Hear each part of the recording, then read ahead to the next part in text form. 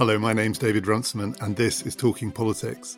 Today, we're talking with the historian, broadcaster, and host of History Hit, Dan Snow, about whether the past really can tell us something about what we're going through, and if so, which bits of the past should we be looking at? Talking Politics is brought to you in partnership with the London Review of Books, Europe's leading magazine of culture and ideas. Improve the quality of your solitude with a subscription to the LRB. They'll send you exceptional analysis of the politics, economics, sociology and science behind the crisis, and reportage from around the world, but also gloriously unrelated, richly immersive distraction from the world's best authors and critics, writing about history and philosophy, art and technology, fiction and poetry. Just go to lrb.me/talk and get your first 12 issues for just £12. That's lrb.me/talk.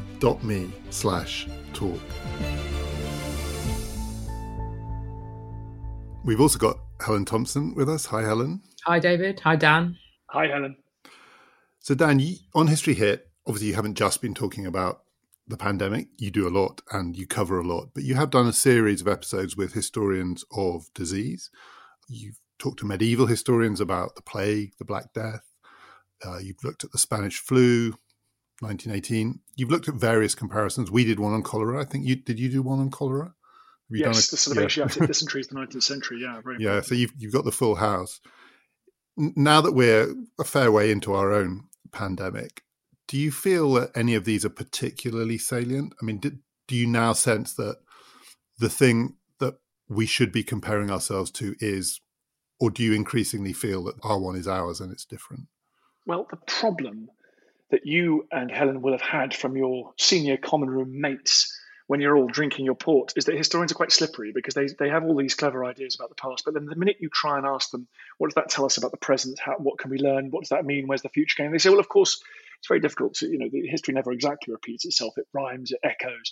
But I think there are around this pandemic very useful reflections to be made about history. Apart from anything else, lockdown and quarantine, coughing etiquette, distancing, shutting down cities, these are literally things we have borrowed from the past. We have borrowed those from previous pandemic outbreaks, whether it's probably initially the kind of the Russian influenza of the 1890s. Lots of people looked at that and then tried to apply those lessons to the great influenza, so-called Spanish influenza of 1918-19. So there are things lots of things that we are literally doing that we have borrowed from the past. So I think the past is important. I do think at the moment, this looks to be partly because of the action we all took. It is not a gigantic mortality event or even a morbidity event. Most of us aren't sick and most of us haven't died. That is, of course, different to previous horrific pandemics. And it may be that, I can feel Helen there sort of straining at the leash to get sort of Adam Tooze back on and talk about the economic effects. It feels to me, first and foremost, this is now an economic crisis, a sort of a depression event. And it may be that those are the more useful historical parallels. But I think before we kind of dismiss all the previous pandemics, it is worth gleaning what we can from. There are quite a few interesting lessons. I mean, I say that it's not a mass mortality, but let's just remind ourselves, the Black Death, something like 50% of the population of Europe died in the Black Death. And there was a real dislocation following that. Fields weren't sown. There was massive migration. Family and communities kind of broke down. There was, from place to place, a bit of anarchy. And I also think the one that no one ever talks about, which is really important, is the wave of pandemics that followed the arrival of Europeans into the Americas. Something like, they now think, 90% of indigenous Americans died in the 2 centuries following Christopher Columbus' arrival. And that led to the almost complete demographic, cultural, political obliteration of those indigenous societies. So that's where the bar is at one end. We're clearly not there. Even so, there are lessons we can learn. I should say, of course, the story is not over yet. And as the Russian influenza, Spanish influenza all had second spikes that were worse in terms of sickness and death, I do think there's something about our modern society with its centralized network of food distribution, energy distribution, that means that we are still quite vulnerable to utilities collapsing, etc. If a number of us still get sick and choose to stay at home during any kind of second peak. So we could be back into territory around sort of societal breakdown then. But for the moment, it doesn't look like we are going to be. And it looks like it's worth talking about the things that we've learned from previous pandemics where society survived, if albeit in an altered form, and whether that's the acceleration of existing trends within retail, religious observance. The expansion of government is a really important one. The government expanding into people's homes, into people's lives, telling us to wash our hands. For example, it was 300, 400 years ago would have been an absurd expression of government overreach. And also popular calls for sort of fairly radical reform that can often follow these outbreaks. So yeah, I think there's lots of things to talk about. Helen, do you have a feeling now that there's one point of comparison in particular that stands out for you? I agree with Dan. We've clearly borrowed a lot from the past. And we're also, from the beginning, I think, the shadow of the 1918, 1919 flu hangs over this just because of the pattern from the first outbreak through to the second wave in the autumn and then the third wave in the spring of 1919. And I think we're going to be haunted by that one until we know that we're not repeating it. Yeah, I mean, I think that it's all pretty hard for some of the reasons that Dan has said in making these comparisons. I think in the big sweep of things, what we have experiencing puts us very much back, if you like, into history. We lived in a world, in the West anyway, where it was taken for granted in some sense I should say, by many people, that these kinds of pandemics weren't going to be part of the way in which we experienced human life. And we've been brutally taught that that isn't so, and that we are not as separate, in some respects anyway, from past human experience as many people would like to believe. Having said that, I think that there clearly is some separation from the past that occurred a long time ago, at least in our sense of time, when human beings became much better scientifically at dealing with disease than they were, say, at the time of the Black Death. Now, that didn't mean that disease of this kind was eliminated from the world, quite the contrary, but it meant in some sense that the balance moved more in favour of human beings and away from the disease than it had been previously. So in some sense, I think that our better comparisons would have been the ones that somehow we forgot about, 1957 and 1968. I must admit, at the beginning of this, I didn't know anything about those pandemics, and yet each of them cost more than a million lives worldwide. So in terms of direct comparisons, I think we've got to have something that's in the age, like of the medical world in which we live. All that said, I think there clearly are some continuities that go back to the world where the odds were much better stacked in favour of the disease than of human beings. Clearly, trade patterns and movements of people matter in this. You can see that in what happened in disease in the ancient world. You can even say that maybe some of the geographical lines of transmission, like the Silk Road and the way that the disease moved this time from China via Iran into, or possibly at least via Iran into Europe, has got some parallels. I think we might also see some comparison in terms of this having a geopolitical fallout independently of the economic fallout that also have got comparisons in the past. So disease did play a significant part in hastening the demise of the Roman Empire. And I think we're going to see that it has important consequences for the geopolitical balance of power. Having said that, those geopolitical fault lines were already clearly at work before anybody had heard of COVID-19. So we are in a world that's recognisable with the past, but we have to recognise some specific features of the present time. On those ones, because I also, like you, have been very struck by the fact that it's 57 and 68, isn't it? The two flus that, as mortality events, are very comparable to this one. And then the great Spanish flu, which Donald Trump still insists is 1917, but I think everyone else thinks it's 1918, 1919, which was it dwarfs what we're going through now, 50 million dead. And yet, if you look at the way in which politicians talked about those events, the way people responded to them in real time, they were background events. This one is different because it's just all-consuming. In 57, the government didn't talk much about it. Even in 1918, during the general election in Britain in 1918, there was very little discussion of the central event that was happening, which was people were dying. And this one is exactly the opposite. It has drowned out everything else. And yet, in terms of scale, it's not on that scale. I mean, isn't that the big difference? Just the way this one has... It's not, we'll come on maybe in a second to the way in which it is a truly global phenomenon, but the way it has completely taken over all public and political discourse. And in 1918, 1919, 1957, 1968, that just was not the case. Yes, absolutely. And what's interesting is if you talk to John Oxford, the virologist, he says, most people in 1919, they died at home. And again, this is something that is different. Is what we've heard a lot about this time is that our need to protect our healthcare infrastructure from becoming overwhelmed, because we realise that, particularly because lots of us are old and lots of us have underlying conditions. So unrelated to COVID, we need hospitals. We go, we take pills, we do things, we have operations. That's something that was unavailable to previous generations. So if you got sick, you just died at home. So these massive spikes of mortality would be quite sharp, might be completely horrendous. But the burden was borne by families and by communities, not by taxpayer-funded infrastructure, which we now have a huge interest in keeping intact. But I completely agree with you. I mean, famously, the Democracy for Realists, which a book you'll both be obviously familiar with and blew my mind when I read it a few years ago, probably at your suggestion. Famously, in the 1920 presidential election in the US, there's no demonstrable effect of the worst managing of a public health crisis in US history. That doesn't seem to have been an electoral issue, which is remarkable. So that is fundamentally different. But there are things that are the same. And Helen talked about the fault lines existing. Most historians of the Black Death now agree that what you see is an acceleration of things that were happening anyway. And I think that's what's going on now. So in the Black Death, the manorial system, a system in which peasants have to perform labour under conditions that are akin to serfdom. It's breaking down anyway, but it's breaking down very radically when lots of people die, and therefore there isn't enough labour, and therefore people's labour becomes of greater value.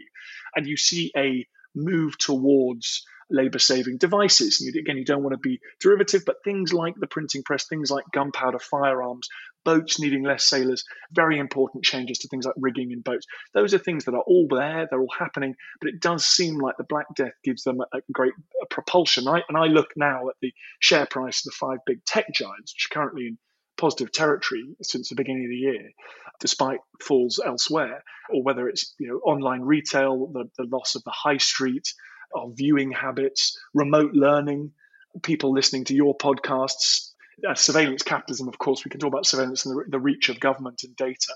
All of these things we were all talking about last year, but they've all received a gigantic shot in the arm, and they all seem to be bulked up versions of where they were last year. And again, the Renaissance, the Black Death didn't cause the Renaissance. There was an exciting avant-garde in the early 14th century that we now think is the base of the Renaissance, but that seems to have been accelerated by the kind of chaos and the inventiveness and the sort of anarchy that surrounded the Black Death.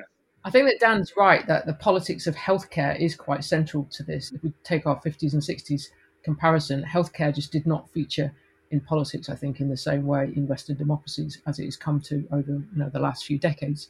If you take the United States, then probably healthcare has been the single overriding issue for more than a decade now in American politics, and having a significant impact on any number of the congressional and presidential elections that have taken place for at least a decade. I think, though, the other reason why it's become all-consuming is because of the way that governments decided that healthcare issue and protecting health systems had to have complete priority over economic questions. And I think that is the part that would look, if you put this in a longer historical perspective, quite singular. And there's a certain paradox there, because on the one hand, we also have a politics in Western democracies that's obsessed with material prosperity. And yet that is the issue that's been said, okay, we can deal with that later. We've just got to be completely focused on the health crisis. And I think there is, again, going a bit further on the paradox, there's a certain sort of strangeness in the way in which, on the one hand, on the health side, there's been this really quite serious blow to the idea that we are exempt from things that have been part of the human condition forever, essentially. And yet, on the economic side, we have this apparently endless faith that whatever we've done to the economy worldwide for the last 3 months can all be fixed. And that can be fixed particularly, I think, by central banks. On the one hand, we've got a kind of like blow to the idea of progress. On the other hand, we're putting, on the economic side, infinite faith in the idea that there will be a way of getting ourselves out of this. And the truth is that nobody's really got any idea whether there's economically a way out of this. Listening to you both speak there, it does make me think, Dan, that, I'm sure you're right that people will look back and see that this epic event, which it is, I mean, just in terms of its social disruption, will have accelerated certain trends. But there's that feeling there were some things that were sort of happening anyway. I don't know, home working, changes in the nature of work, which have been massively accelerated. But then there were some things that seemed inexorable, as Helen was saying, an idea of how we run these economies based on travel, mass communication, but also just a kind of mass mobility, just something like the airline industry.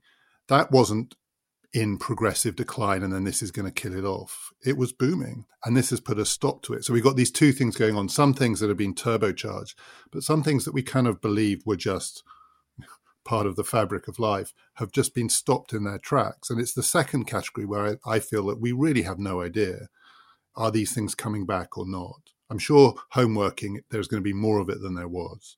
But air travel, is there really going to be radically less of it than there was?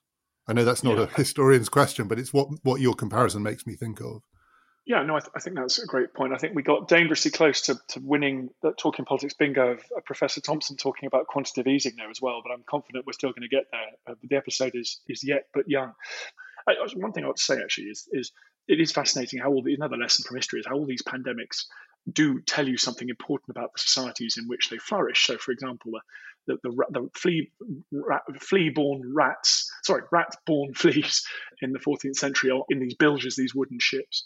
The fecal-oral disease of the 19th century that come from India largely on the imperial global systems of the British and European empires, and then find fertile territory in these cities which don't adequately dispose of their own waste.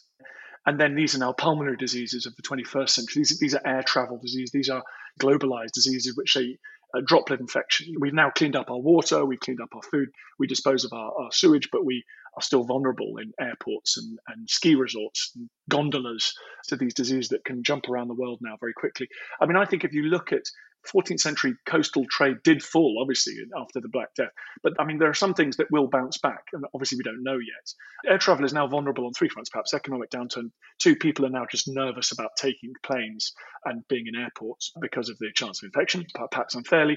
But three, there was a time bomb under air travel, which was climate breakdown anyway. And therefore, I think that particular example is quite a complicated one.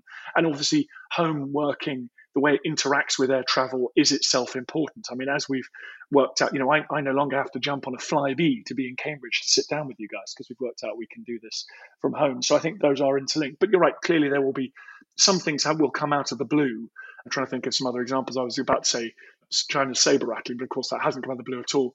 That is, it seems to be an acceleration of what's been going on over the last 3 years. So the sense of great power rivalry, various people on both sides talking about Thucydides in slightly uninformed ways, has been going on now in around China for some time.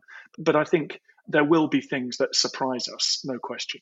It's probably too simplistic to put it like this, but as you say, in a way, we kind of get the pandemics we deserve. I mean, the pandemics do seem to, it's inevitable. I mean, it's in the nature of the disease. They expose the weak spots in our societies. And this is a pandemic. It's not just airborne. It targets the old, and we are elderly societies. We are in the West increasingly obese societies, and it seems to also target obesity. I mean, we are unhealthy. I mean, that's a fact. In some ways, in lots of ways, we're healthier than we've ever been. But in some ways, we are unhealthy. And like cholera, if you're going to shove people together in cities without proper sanitation, that's kind of what you're going to get. And it goes to Helen's point. We thought we were invulnerable. Of course we weren't. What we are vulnerable is to our weaknesses as social orders.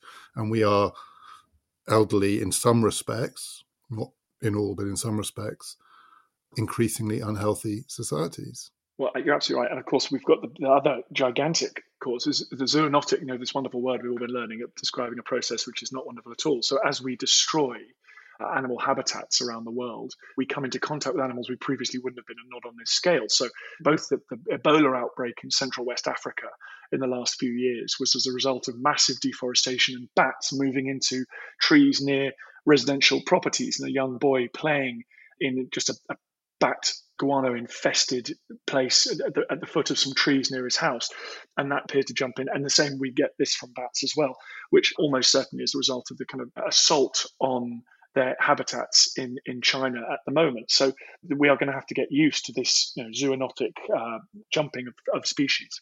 I think that the interesting thing here is that if you look at human history, human beings change their relationship to nature, and nature in the end changes its relationship to them.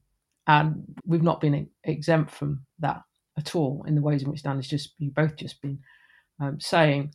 If you also look though at history and say, actually, it has the pestilence coming and it being brought about by the movement of peoples and goods, and there is some aspect of retreat from that afterwards, not least because in a significant number of these pandemics, it leads to, like major depopulation. We're not quite in that position because we can retreat physically from interconnection across the world into interconnection digitally. Again, if we move into a situation where that becomes the dominant characteristic of our internationalized way of living, again, we're moving, I think, into something that we don't really understand. But it means that the choices that we have in responding to these events aren't quite like what previous generations have had. Talking Politics is brought to you in partnership with the London Review of Books. Ever catch yourself eating the same flavorless dinner 3 days in a row? Dreaming of something better? Well, HelloFresh is your guilt-free dream come true, baby. It's me, Keke Palmer. Let's wake up those taste buds with hot, juicy pecan-crusted chicken or garlic butter shrimp scampi. Hello Fresh. Stop dreaming of all the delicious possibilities and dig in at HelloFresh.com. Let's get this dinner party started.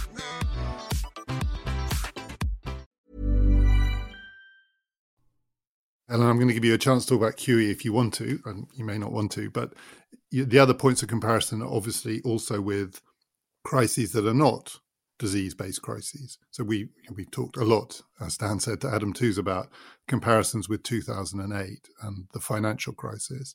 And at the moment, it may be that when historians look back on this event, it will be its economic consequences that dominate, and it will fall in a sequence that doesn't run from sort of 1918 to 1957 to 1968 to now, these series of disease-related events. It will fall in a sequence that runs through the economic crises, whether of the 30s, the 70s, 2008, and now.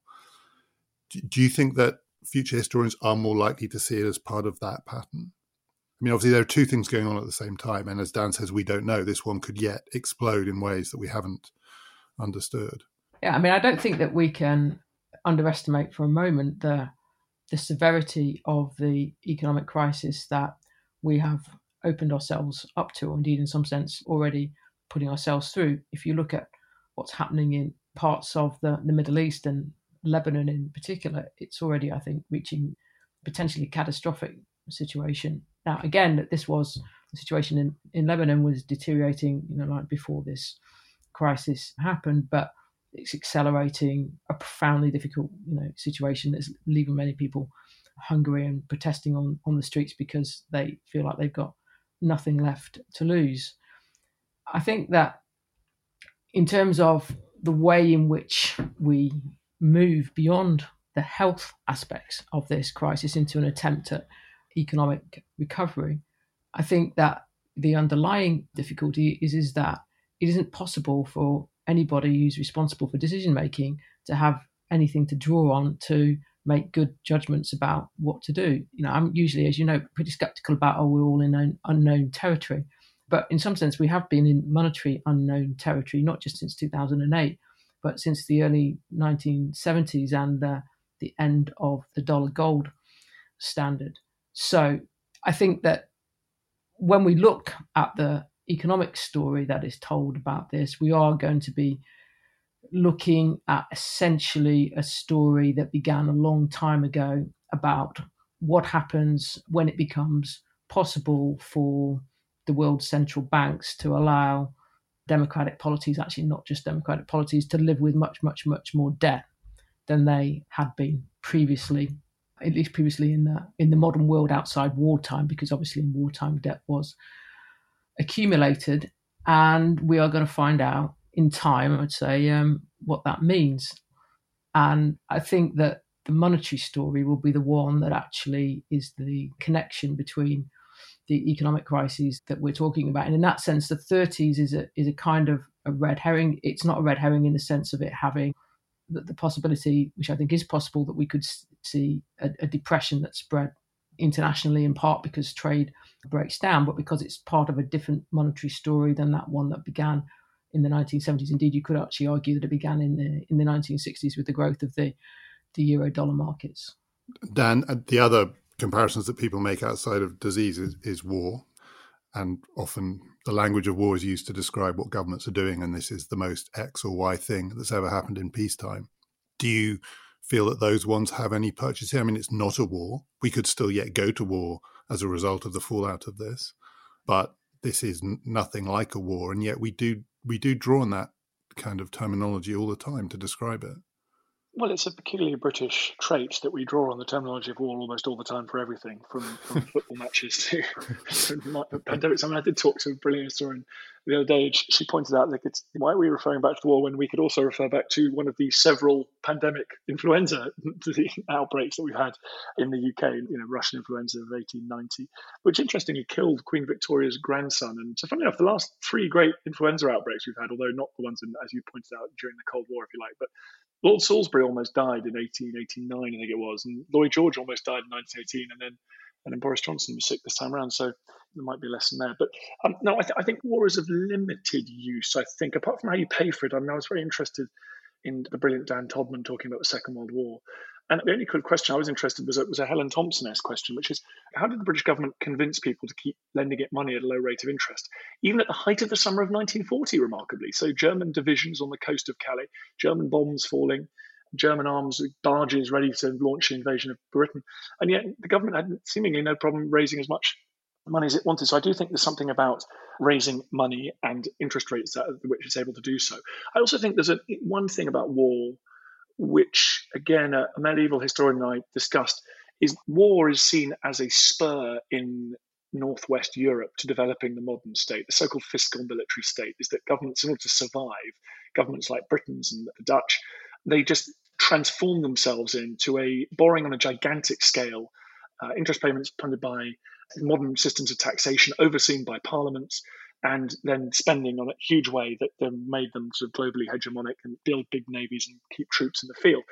And I wonder whether, looking at these pandemics, as we've all been doing over the last few months, whether we're underestimating the importance of disease in that story. So not just fiscal military states, but fiscal health states, if you like. And you look at Venice, the word quarantine actually comes from quarantina, I think it is, from 40 days. And they made ships wait 40 days. And that required an infrastructure and administration. It required legal powers to be given to health magistrates. So I think the building of the state, and if you look at the 19th century, the creation of a different kind of British state, the British state was being molded by war, but it was also, I think, in terms of its ability to respond to public health crises, particularly when these people suffering were actually turning into voters.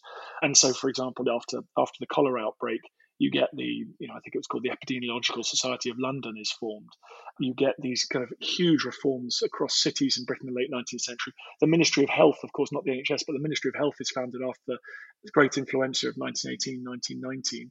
I think that these could be seen like war and having a transformative effect on the state. The only other thing I'd say about war is that what war does do is show us our own genius for inventing stuff when we really have to. And that's why I've always been very, very leery of people that said at the beginning of this, the vaccine will take 2 or 3 years to get out. I think the lesson from the Second World War, perhaps a positive lesson, is that if you want to get things done, you've got almost unlimited amount of money and political will to do so. You can do things very fast. In fact, that's less in the 20th century. That's how Kennedy said, well, let's go to the moon. And 8 years later, 9 years later, they were on the moon. It's unimaginable, a very expensive process. In the Second World War, you go from canvas and string biplanes to jet-engined aircraft in the space of 5 years. There is a lesson there. And whether that's around economic transformation to do with climate breakdown or with changing our architecture, changing our practices, changing our biomedical response, pharmaceutical response to these pandemics. But the only useful thing I think we can gain from that war parallel is that we are able to do these things. Don't underestimate what we're able to do when we mobilize. And war does show us the limits of private enterprise. There is that story that's increasingly told by economic historians and economists that it's only the state that can do this on this scale. It takes a crisis to trigger it, but it's only the state that can blow those amounts of money and get away with it, partly for the reason you said, because it's incredible. States can keep borrowing. Helen, do you think, are we health fiscal states? I hadn't heard that phrase before. It's a pretty good one. Is that what we are now? In a way, yeah. I mean, I think that the underlying point that Dan's made, I would just put it slightly differently. I think it's actually the same point, and that is that the state, if you think about it in Hobbesian terms, exists to provide, physical security to keep people alive. That was the justification that Hobbes offered for having sovereign authority backed by coercive power. Helen, I don't want to trigger David here. We're talking about Hobbes. Are we sure? Are we going to go here? In the modern world, I've talked out on Hobbes.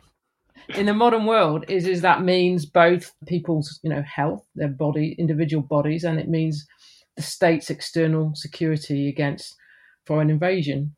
So we should expect, I think, that the state shows itself both in the war moment for what it is as a site of political authority that's capable of commanding enormous resources, as Dan was saying, and to show itself in the health moment as well. And you'd think that the health one becomes more important, paradoxically, again, once you have aging societies.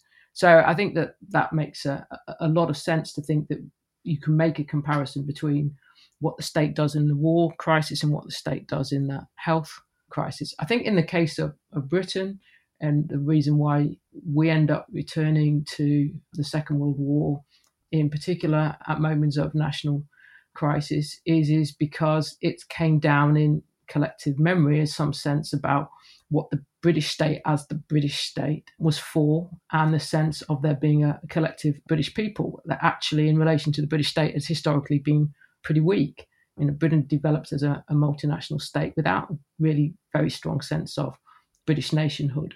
You could argue that it's there in the Napoleonic Wars, but I think even that's debatable. The Second World War, in some sense, is the apex of the British nation state, with the big caveat, of course, that it's tied up with the empire still at that moment. So if you need some story that legitimates the continued existence of the British democratic nation state, that is where you're going to go to find it. So Dan, to finish, something else that you've been talking about a fair bit on History Hit is an anniversary that we're at, which is the 80th anniversary of May 1940, which is when Churchill became Prime Minister. And people often make the historical comparison when Prime Ministers are having a difficult week or a difficult month. It's not as tough as May 1940, the toughest month maybe that any Prime Minister has ever faced. It's also the anniversary of Churchill's famous broadcasts, which some people still believe saved the nation that Helen is talking about. We've got this far without talking about Dominic Cummings, and we may get to the end without doing that, or I've already broken that injunction. But it relates to this question because, after all, Boris Johnson does compare himself, in his own mind at least, to Churchill, and there have been moments in this crisis where that comparison has become discussed by others than just him. In your conversations with historians about May 1940 and about Churchill, what's your feeling in crises like this about the centrality of leadership? And leadership with Churchill is particularly associated with that ability to voice, to speak to the nation and to speak for the nation at moments of acute crisis. Johnson has had a couple of TV broadcasts where about half the nation has been watching him. They weren't particularly Churchillian.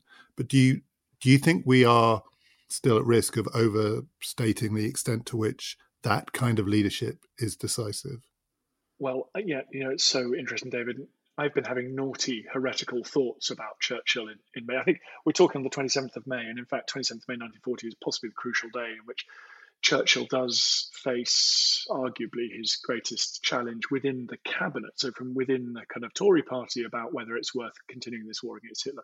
So in a way, Churchill's leadership, if we think about it in several different ways, one is his fight to keep Britain in the war. That's a Whitehall, Westminster fight, I think, largely, helped by his speeches that win a slower and more national conversation about Hitler representing an existential threat, unlike any other, unlike Louis XIV, unlike Napoleon, unlike possibly even the Kaiser.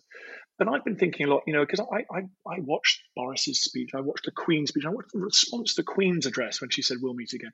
I was thinking to myself, as somebody who's living through a crisis, does this actually matter? Is this like an outmoded? Is this anachronistic? I mean, surely what matters is that we're building a world-class test and trace system, and that's a job for scientists and people that are bureaucrats, people whose names we'll probably never know.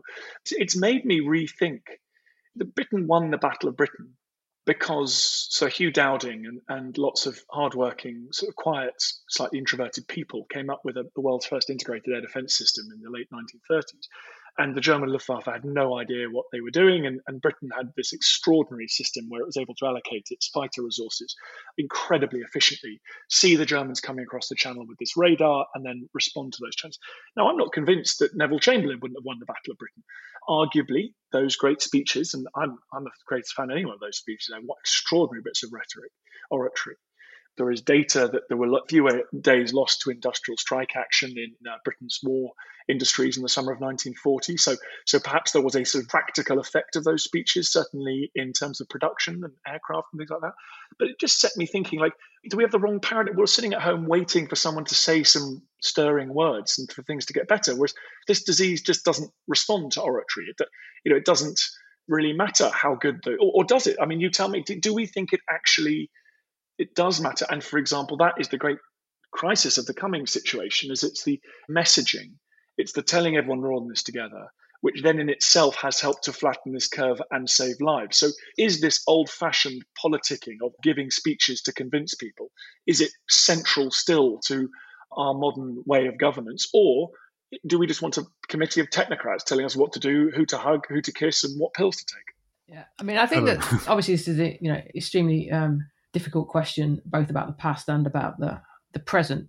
We shouldn't underestimate the possibility or the likelihood that rhetoric and oratory can have an impact on individual morale and collective morale. I suspect that actually different people responded in rather different ways to hearing Churchill's speeches. And I think that some of what was important actually came afterwards, a fact which he himself recognised, because the speech in the House of Commons earlier in May 1940, he actually, there was no obviously audio recording of it in the House of Commons at the time, and it was recorded, I think, in 1949. So it became part of the story that was retrospectively about the war, and I don't actually underestimate the significance of that. I think, though, this is where there is a difference, despite the parallels with the state, on the state side, between political leadership in a pandemic and political leadership in a war. One of you can correct me if I'm wrong here, but it doesn't leap into my mind any example of us remembering a great leader from the past because they distinguished themselves during a pandemic. Pericles? Is it really? I don't know. I don't know. Sorry, I didn't mean to interrupt you. Boris would say Pericles, the plague, but he's known for his war speech, not his plague speech. Well, he's known for dying. He's known for dying in that pandemic.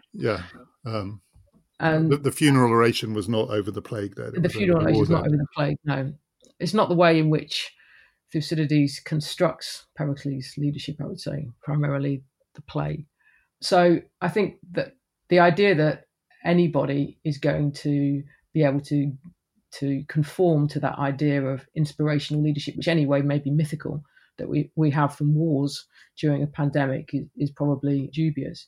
But I think in terms of the comparison that Johnson wants between himself and Churchill, the massive difference is that Churchill had a clarity of purpose in relation to the situation that he had formed long before May 1940, and Johnson hasn't. And not only is that because this crisis has seemingly come out of nowhere, though we know that's not quite true in the way in which the crisis of May 1940 hadn't, but all Johnson's instincts are lined up against the kind of leadership that is being required in this crisis. That is why he struggled to make clear decisions in the early weeks of it. I mean, the idea of presiding over an economic shutdown and locking people in their homes is just something that could never have occurred to Boris Johnson that was part of being Prime Minister. I mean, he's not what he was in politics in any remote form for. Now, you can say that that's true of anybody else. Nobody else goes into politics because they want to be a national leader during a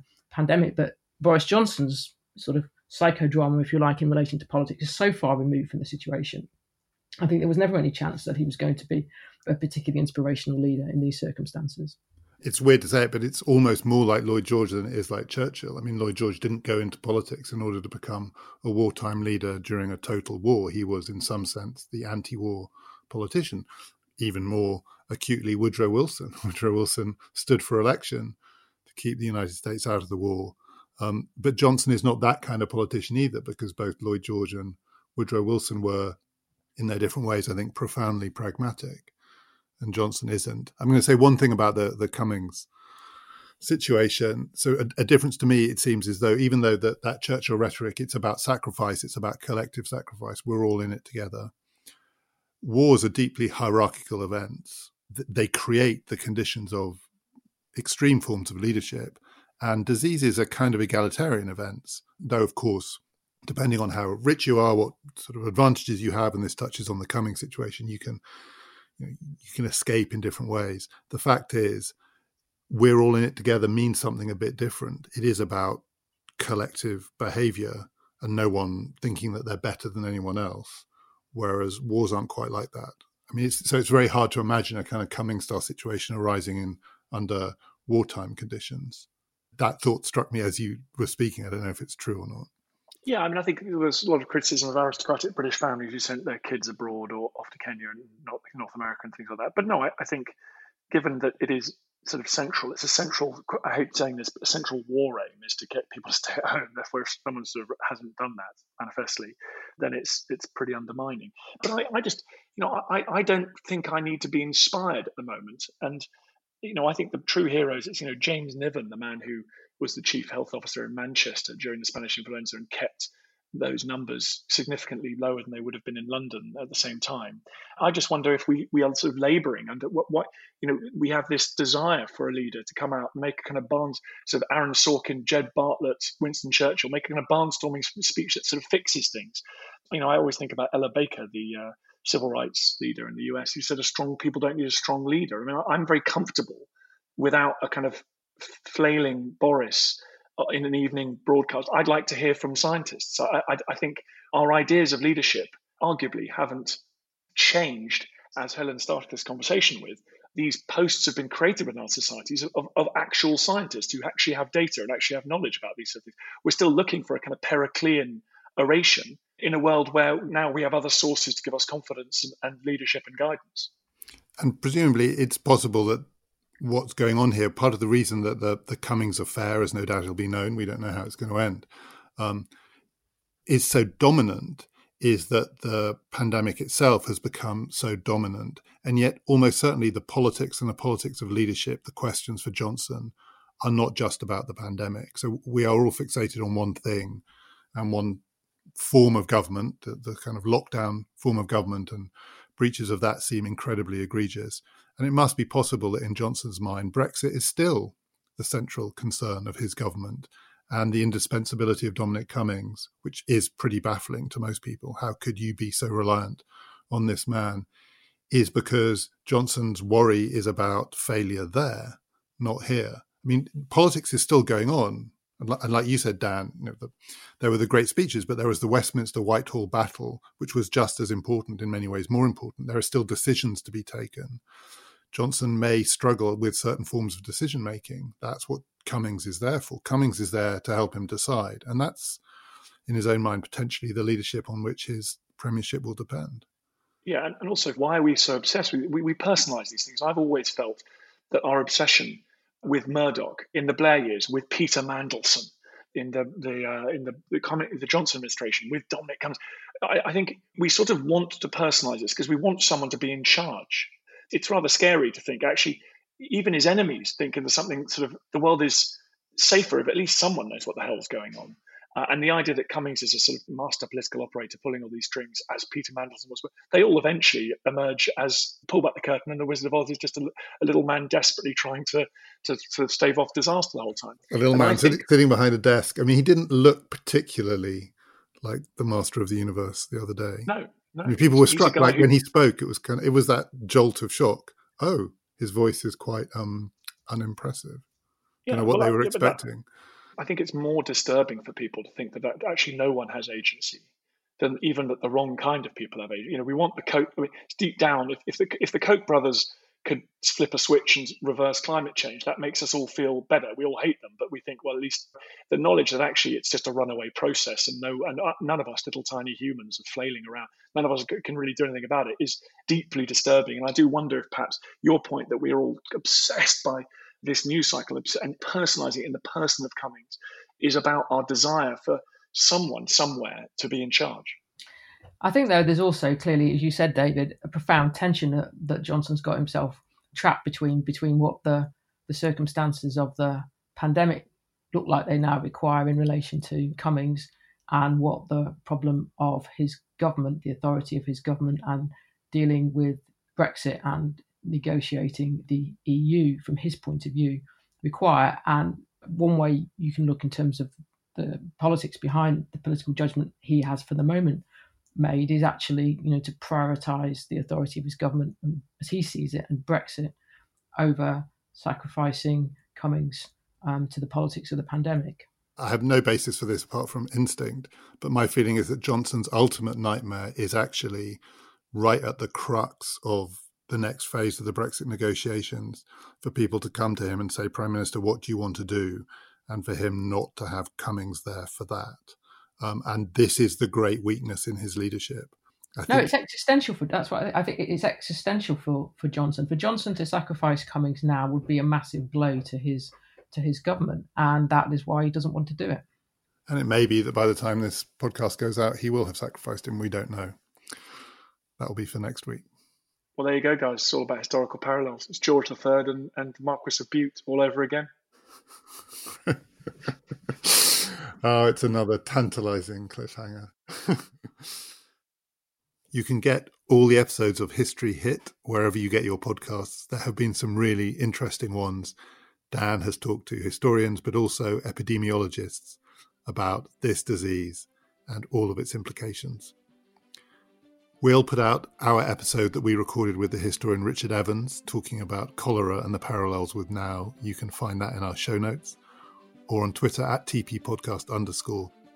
Our separate podcast, History of Ideas, has just come to the end of its first run. We'll be putting out a few more extra episodes there too over the summer. So if you want to hear any more of History of Ideas, do please subscribe and you will get everything. Helen and I will be back in our usual slot next week. Do please join us for that. My name's David Runciman and we've been talking politics.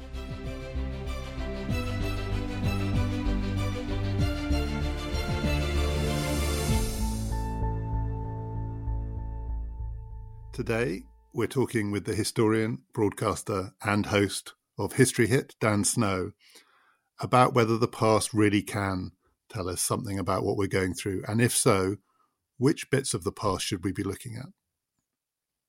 Lovely. Thank you. Classic intro there. Vintage Runciman. Don't make me. I'm going to start giggling. I don't normally giggle on this podcast. We've also got Helen Thompson with us. Hi, Helen. Hi, David. Hi, Dan. Hi, Helen.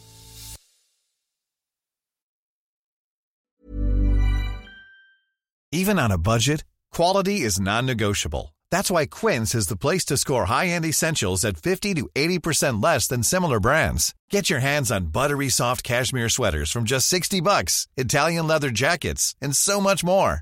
And the best part about Quince, they exclusively partner with factories committed to safe, ethical, and responsible manufacturing. Elevate your style without the elevated price tag with Quince. Go to quince.com/upgrade for free shipping and 365-day returns. Hold up. What was that? Boring. No flavor. That was as bad as those leftovers you ate all week. Keke Palmer here, and it's time to say hello to something fresh and guilt-free. Hello Fresh. Jazz up dinner with pecan-crusted chicken or garlic butter shrimp scampi. Now that's music to my mouth. Hello Fresh. Let's get this dinner party started. Discover all the delicious possibilities at HelloFresh.com.